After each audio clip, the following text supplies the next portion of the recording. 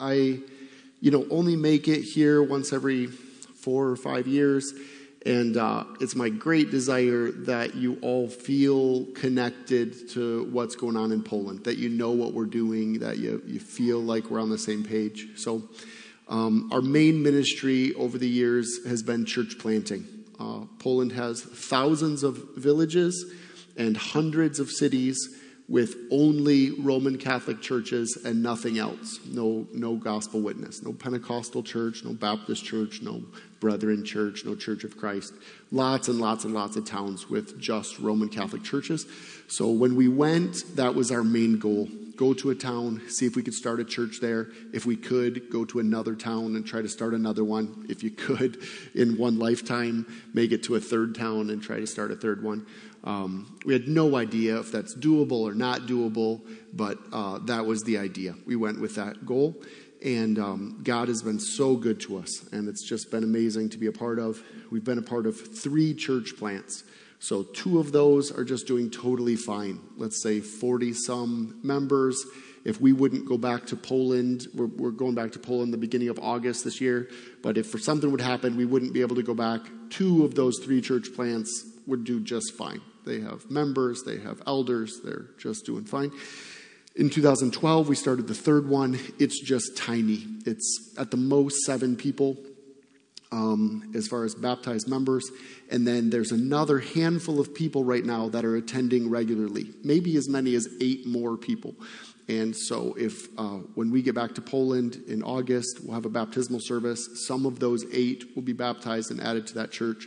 So that's the bulk of our ministry, 22 years, 3 church plants. What we've gotten into of these last couple of years is something we never expected, and that is publishing. So evangelicalism in Poland, all of the churches that we could consider evangelical in any way, that makes up 0.16% of the Polish population. Not 1.6, but 0.16. So it's just a tiny fraction of the people in the country of Poland. And of course, we in America, we have so many good resources. We have books, we have podcasts, we have YouTube videos, we have sermons, we have conferences, we have Sunday school materials, we have all this stuff. And the church in Poland doesn't have that stuff. And a few years ago, we thought that alongside our church planting, we could try to come alongside churches and get them good materials. So we've been doing that for 3 years. And never expected that. I just didn't think that it would grow like it has. So people want these materials that we're producing, and they're being used in local churches really way more than we thought. So we're excited about that. And I don't have any plans of changing our ministry from church planting into this publishing. I just love being a church planter, writing a sermon every week, sitting down and doing evangelistic meetings with folks every week, and being a pastor of a small church. I'm not looking to get away from that, but we can add to that this publishing deal. So thank you for partnering with us through all this. It's not just a phrase that we say. It's true. We couldn't do what we do there without our supporting churches here. And you do many things for us, it's true, but there's 2 financially. It's weird to talk about money in church. Every one of those things, we're talking about money in church, but we have bills over there, all these different things that we do. Every one of those things costs money. And you guys are generous, giving your offerings on Sundays. Part of that money goes to pay your bills here, and then a good chunk of that goes to other countries and goes to people like us who are trying to preach the gospel in Poland. So thank you for your financial generosity. Keep it up. We need more. And then secondly, church planting is relying on God to do miracles. It's not rational that we move to Poland, tell people, you're understanding the gospel incorrectly, you should understand it this way, change your religion from this to this. That's not humanly possible. We're not just relying on our good training or our ability to convince people to change. We've gone to Poland with this whole idea that we would share the gospel with people. People would come to Christ and then form small churches, depending that God is going to do miracles in people's hearts. He's going to draw them to himself. He's going to cause a new birth in their life. Then he's going to unite them together in a local church. Every step along there is asking God to do this work, asking God to do miracles. So you praying for us and asking God to plant churches in Poland and asking God to draw people to himself and save souls in Poland is a vital aspect of this partnership. And thank you for praying for us for all these years. And please, however that works for you guys. I know some churches have, prayer time at Sunday school or prayer time at Wednesday nights, or they send out the email and ask people to pray. However that works here, please treat that seriously and ask God to do his work in Poland. Let's get to Philippians chapter 1. A year or so ago, I preach every week, and I have 3 daughters, and they've grown up with me being both their dad and their pastor, and have heard me preach hundreds of sermons. Most probably have heard me preach thousands of sermons.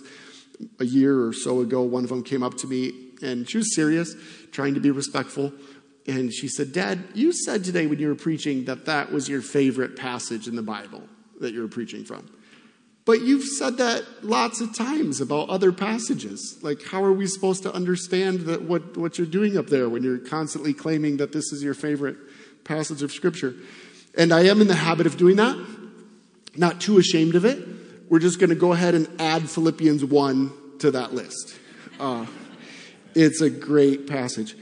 Paul opens up in this chapter. He's pretty transparent about his sufferings, that he's going through some difficult times. And surprisingly, I find that encouraging. It is encouraging to hear other Christians be real peppy and say, it's going to be okay, all is well. I'm doing great. Maybe you're not doing great today, but things are going to get better for you. That's helpful. I like that. But Paul does something a little bit different here. He opens up and he talks about that he's going through really difficult times.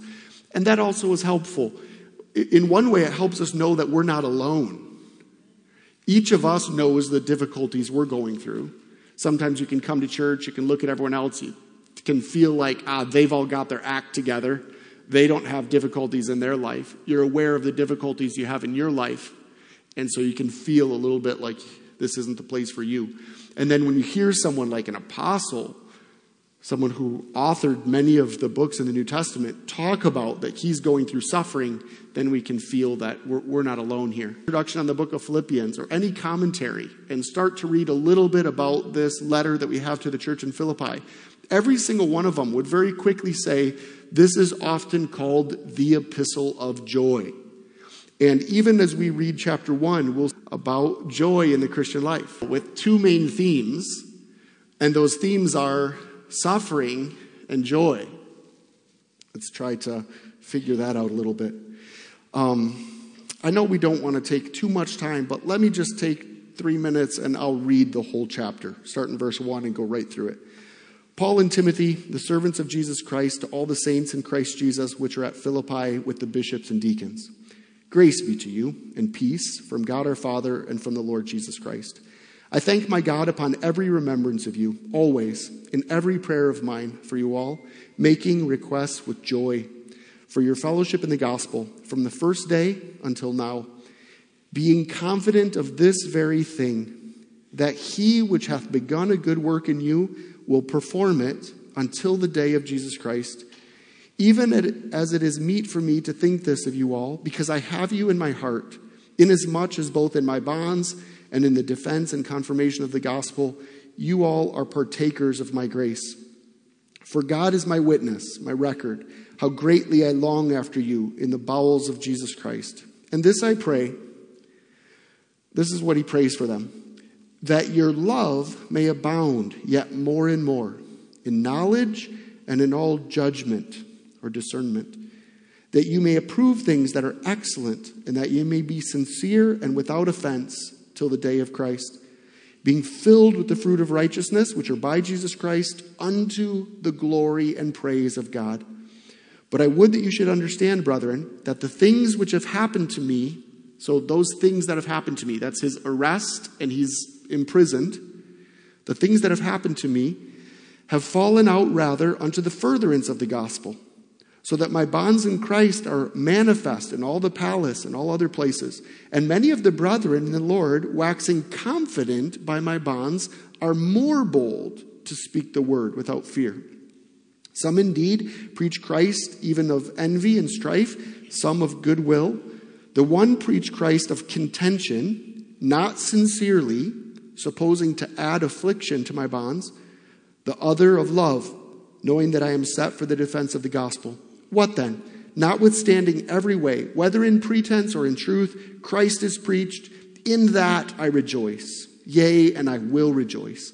For I know that this shall turn to my salvation through your prayer and the supply of the Spirit of Jesus Christ, according to my earnest expectation and my hope, that in nothing I shall be ashamed, but that with all boldness, as always, now also Christ Jesus will be magnified in my body, whether it be by life or by death. For to me to live is Christ, and to die is gain. If I live in the flesh, this is the fruit of my labor, yet what I shall choose I wot not. For I am in a strait betwixt two, having a desire to depart and to be with Christ, which is far better.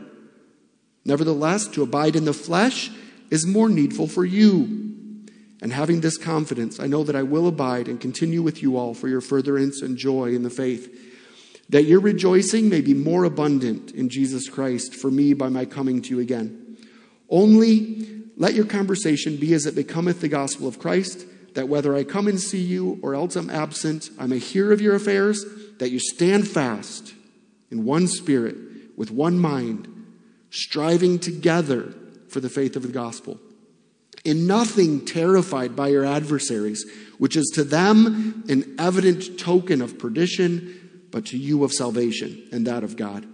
For unto you it is given, in the behalf of Christ, not only to believe on him, but also to suffer for his sake, having the same conflict which you saw in me, and now hear to be in me.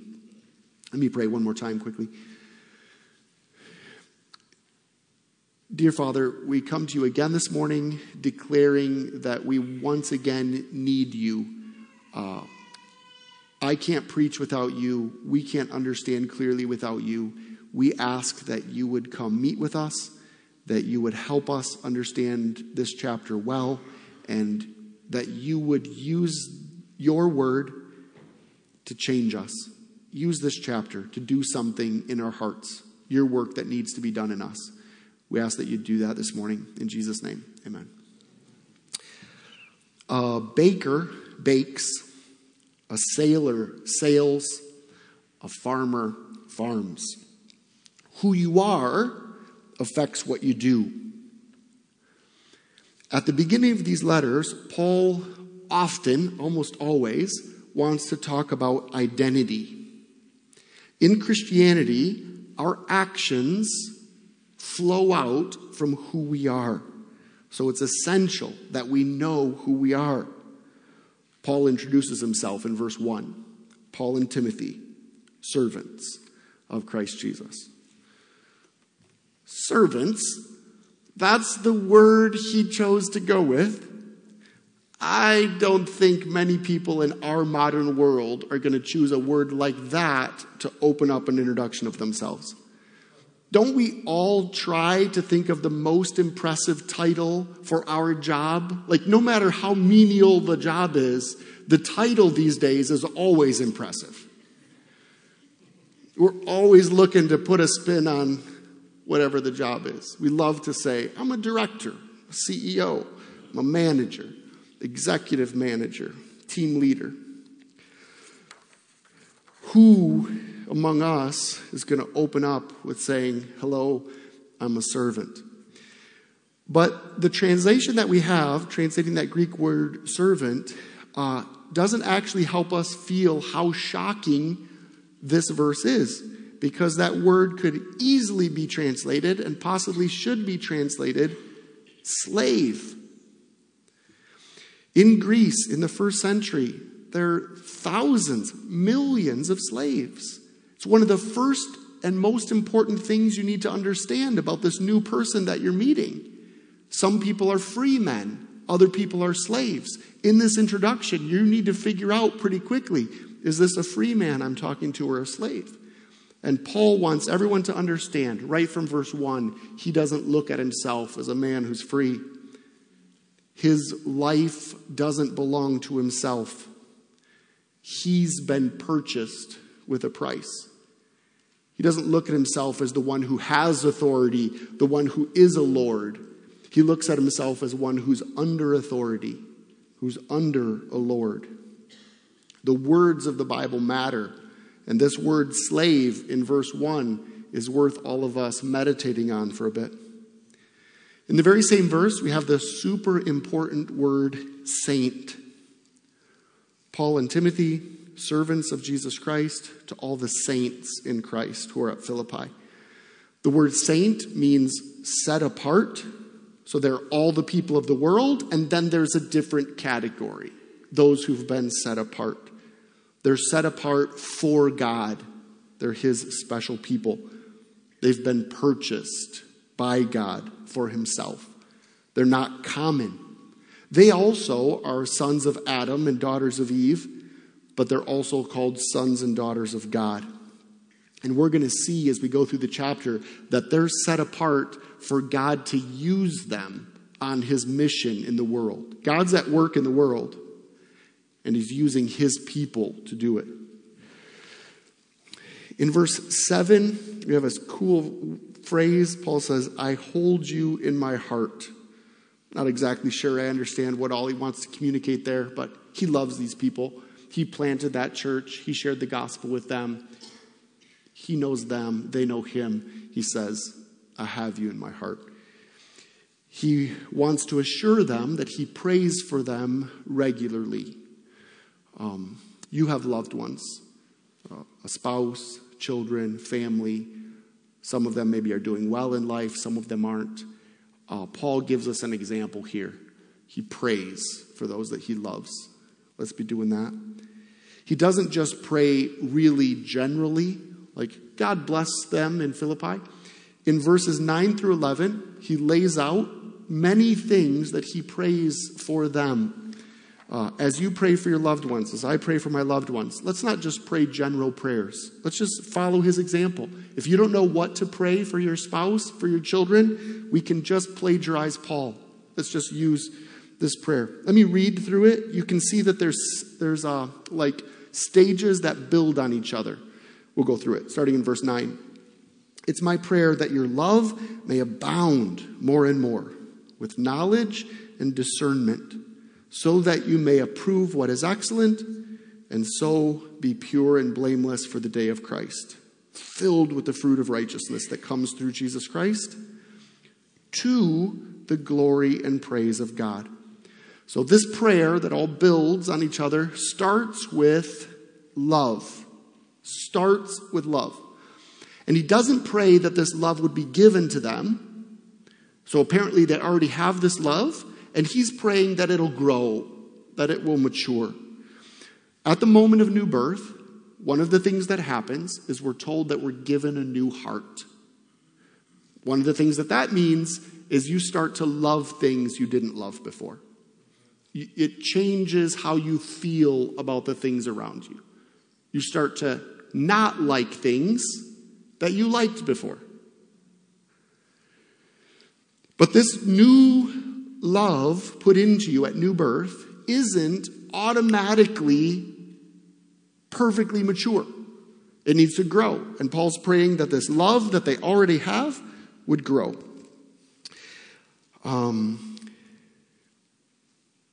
Not only that it would grow greater, although that's certainly true. He says that it may abound, so grow greater. And then he adds words to that, more and more. But he also wants it to mature. He says that this love may abound more and more with knowledge and all discernment. So let's say that, someone says, I like meat. And you say, oh, interesting. What sort of meat? And they say, just meat. If it's meat, I'll eat it. Old, moldy, good, I'll just eat meat. It's not too impressive. Like, maybe you should have a little more discernment. Like, these are the sorts of meats you like. These are the ones you don't like. Paul says, love more. And then he says, and have some discernment here. Recognize what Christians should love. What does Jesus love? What does Jesus not love? We live in a world right now, doesn't it seem to you that the world is communicating love is always good? Just love anything. Biblically, it's not nearly that simple. Let's say, for example, we have two women here, and one of them is feeling hate right now, and one of them is feeling love right now. Which one is righteous? Which one is being godly? Well, that depends. It depends on what they're feeling hatred toward and what they're feeling love toward. It's not always right to feel hate. It's not always wrong to feel hate. It's not always right to feel love. It's not always wrong to feel love. We have these verses in the Bible. One verse says this: there are 6 things that the Lord hates. 7 are an abomination to him: haughty eyes, a lying tongue, hands that shed innocent blood. Hands that shed innocent blood. We have this verse: do not love the world or things that are in the world. If anyone loves the world, the love of the Father is not in him. This prayer of Paul for them is very interesting. Paul is praying that you would love more, have greater love, and that these passions that you have would be mature, would be discerning. He's praying that what you love today would change. That's good news for us. What you like today, what you prefer today, doesn't have to be that way for the rest of your life. Of course, we know that the Bible teaches that an important aspect of your new Christian life, as a person is born again and becomes a Christian, an important aspect is the renewing of your mind, that you think differently than before you were a Christian. But right now, he's talking about something that's even more fundamental to who you are as a person than your mind, than what you think. He's talking about what you like, what you prefer. And he's saying that what you like today, what you prefer today, doesn't necessarily have to be that way for the rest of your life. Let's imagine that there's a child today who will only eat French fries and ketchup and refuses to eat anything else. We all recognize that that's not good, not healthy. We're hoping that one day that child will have enough discipline, be able to force themselves to eat some things that don't taste good to them. Force themselves to eat some vegetables. Force themselves to eat some meat. But that's not our ultimate goal, that they will grow to the point that they'll have enough discipline to force themselves to eat vegetables and meat. We're hoping that one day they will like foods that are healthy for them, that they'll enjoy it.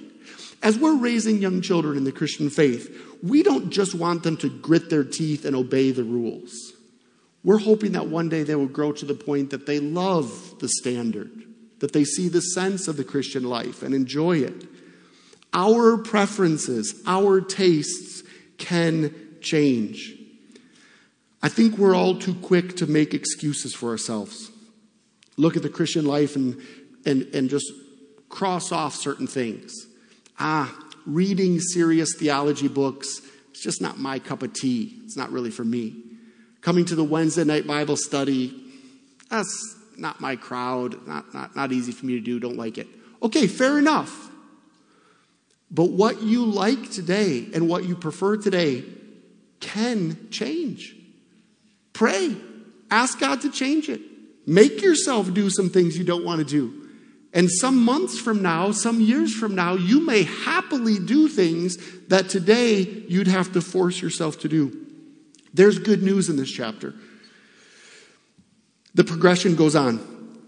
That your love may abound more and more with knowledge and all discernment, so that you may approve what is excellent.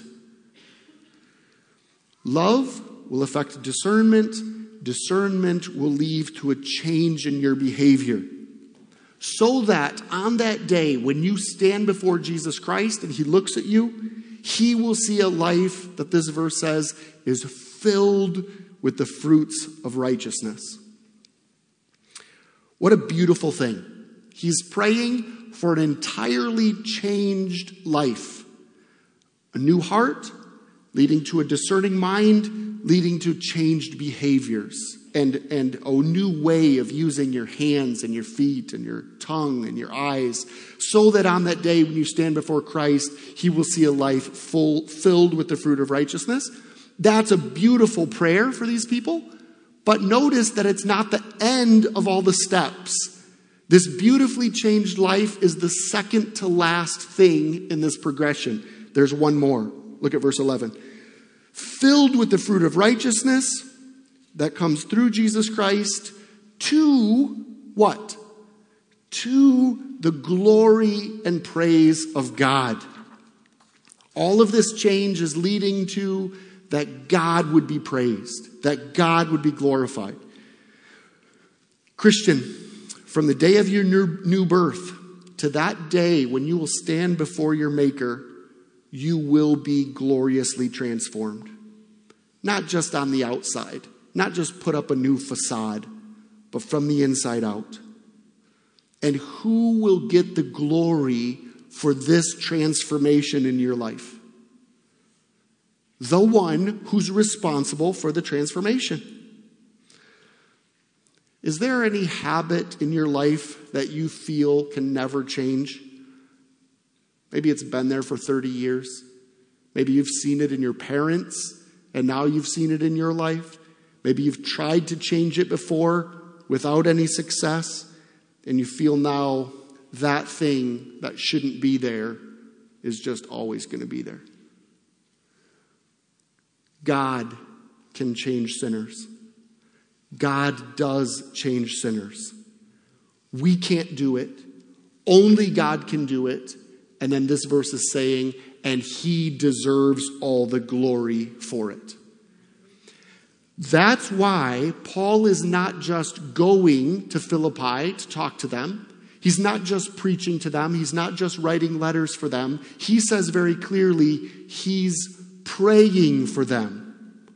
That's key, because he's saying, God, do this thing in their lives that only you can do. They can't do it. I can't do it in them. God, would you please change them? And then we will be quick to give you the glory for it. That brings us to kind of a change in the chapter. His prayer for them ends at kind of the end of verse 12, and then 13 through the end of the chapter, he gets pretty autobiographical.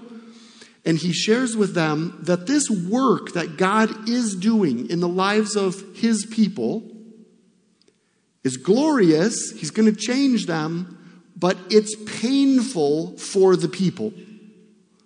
As God is doing this work in Paul's life, it's nothing less than suffering in Paul's life. Let me read verses 12 and 13. But I would that you should understand, brethren, that the things which have happened to me, being arrested and imprisoned, have fallen out rather unto the furtherance of the gospel, so that my bonds in Christ are manifest in all the palace and all other places. So he's putting a very positive spin on the fact that he's been arrested and imprisoned. But if any of us would put ourselves in his situation, we would see that that is a difficult thing. Look at verse 17. 16. The one preach Christ of contention, not sincerely, supposing to add affliction to my bonds. He's saying that there are some people in the church, we don't know if they're born again or not born again, but they're in the church. And now that he's in prison and away from the church services, they've taken this as an opportunity to lift themselves up and to try to discredit Paul. I'm a church planner. If I put myself in his situation there, that's a difficult situation. Look at verses 23 and 24. For I am in a strait betwixt two. That means I'm in the middle of two things here, and it's hard for me to decide which is better. I'm stuck between these two things. I'm in the strait betwixt two, having a desire to depart and to be with Christ, which is far better. Nevertheless, to abide in the flesh is more needful for you. So he says, things are so tough here, it's unclear to me if I'd prefer to live or die. If I die, I go to be with Christ. That's better. If I stay, I can be of help to you. That's more needful for you. I can stay here and teach and encourage and help you. Have you ever been that low? Where you look at things in your life and you think, at this point, I'm not clear on if I'd rather live further or not. Maybe you have. Paul's transparent with us here, and he tells us those sorts of thoughts are going through his mind. And yet, in that setting, we have verse 18, the last few words of the verse. And therein I do rejoice, yea, and I will rejoice. I want whatever Paul has there. In the middle of suffering, he is rejoicing, and he's determined that he's going to rejoice. Let's take another couple minutes and see if we can figure that out. He immediately points to two good fruits that have come from his arrest. He says that he now has access to these guards that he would never have had access to otherwise. So he's been able to share the gospel with more people. And he says that other men in the church, now that he's arrested, are preaching the gospel more boldly. I'm not sure how the dynamics of that work. I'm not sure why that is the case, that he's taken out of the picture and he's arrested, so other men are stepping up and preaching more boldly. Nevertheless, that's what he says is happening. So he's quick to say two good things have happened. I can access more people with the gospel, and other brothers are preaching more boldly. This helps us see a key to Paul's joy.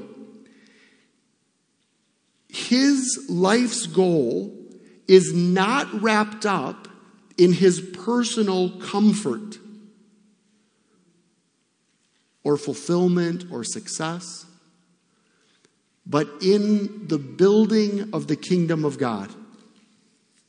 That's a relatively easy sentence to say, but just think about that for a minute. His life goal is not his personal comfort or fulfillment, but in the spread of the kingdom of God. His life's mission is that Christ's name would be known and lifted up.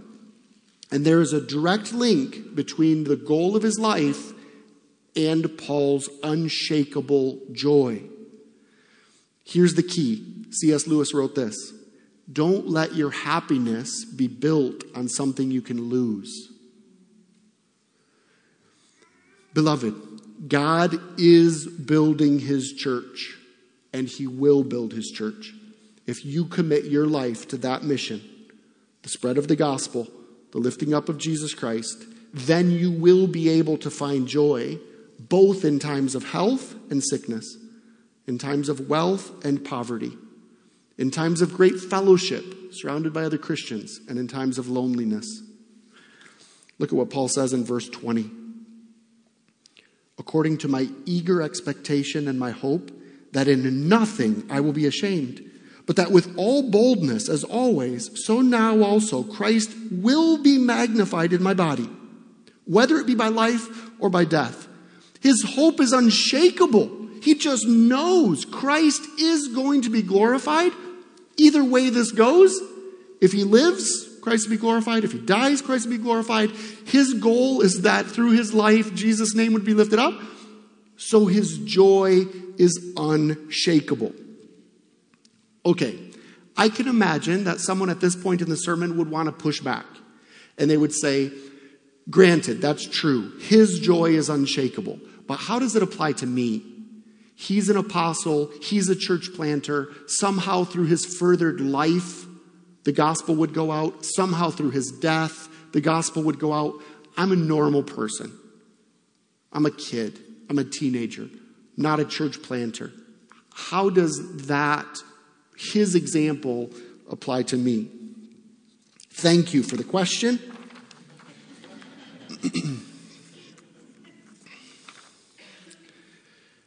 I would respond by saying that God has made it very clear throughout the entire Old and New Testaments that he is the sort of God who loves to use the young, the unknown, the weak, the sick, exactly those who no one would expect him to use.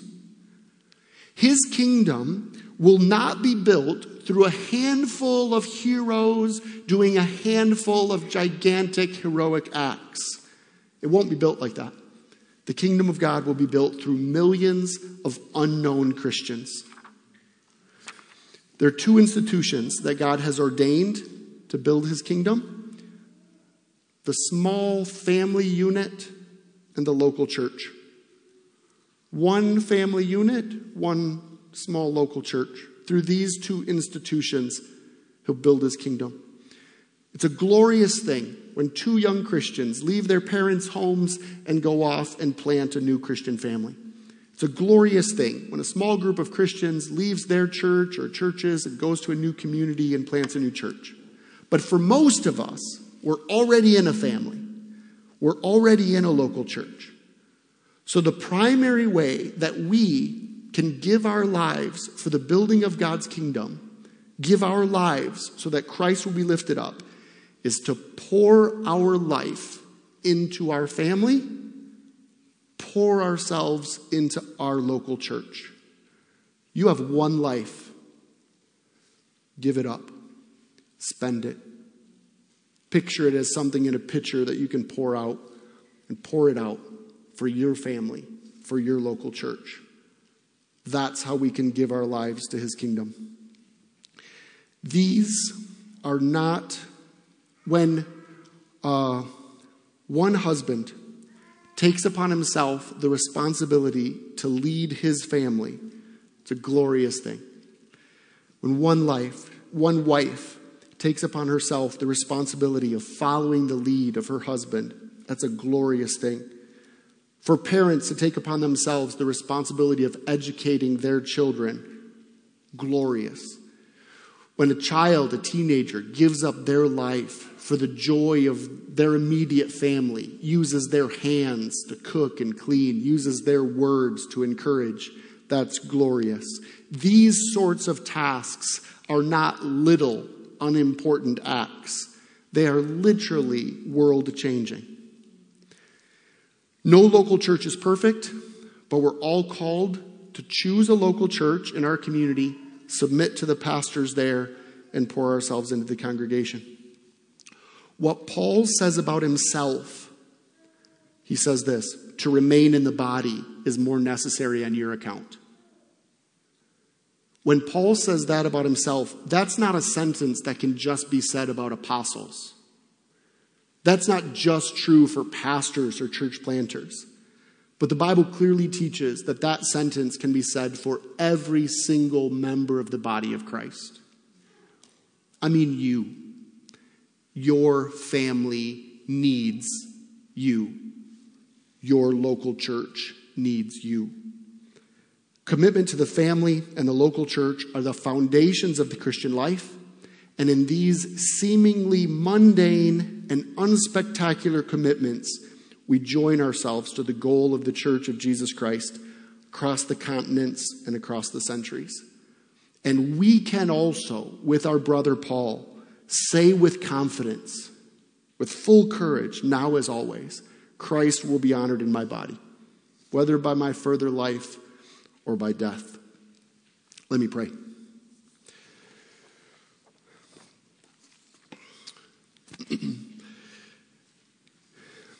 Dear Heavenly Father, you know us. You know how weak we are. You know how quickly we are to constantly once again put ourselves in the center of this whole story and live our lives not for your kingdom and your glory, but every day when we wake up, we once again have a desire to live our lives for our own comfort and our own fulfillment. We ask, God, that you would once again this morning realign our priorities so we see that we have been purchased by you, belong to you, and you have every right to call yourself our Lord, and for us to feel that we have the responsibility of following your commands. Pray, God, that you will give each of us a deep desire to live and suffer and die, not for ourselves and our own personal little goals, but for your kingdom and for the name of Jesus Christ. Thank you for calling us. Thank you for your word. We pray that you would do this in our lives. We ask these things in Christ's name. Amen.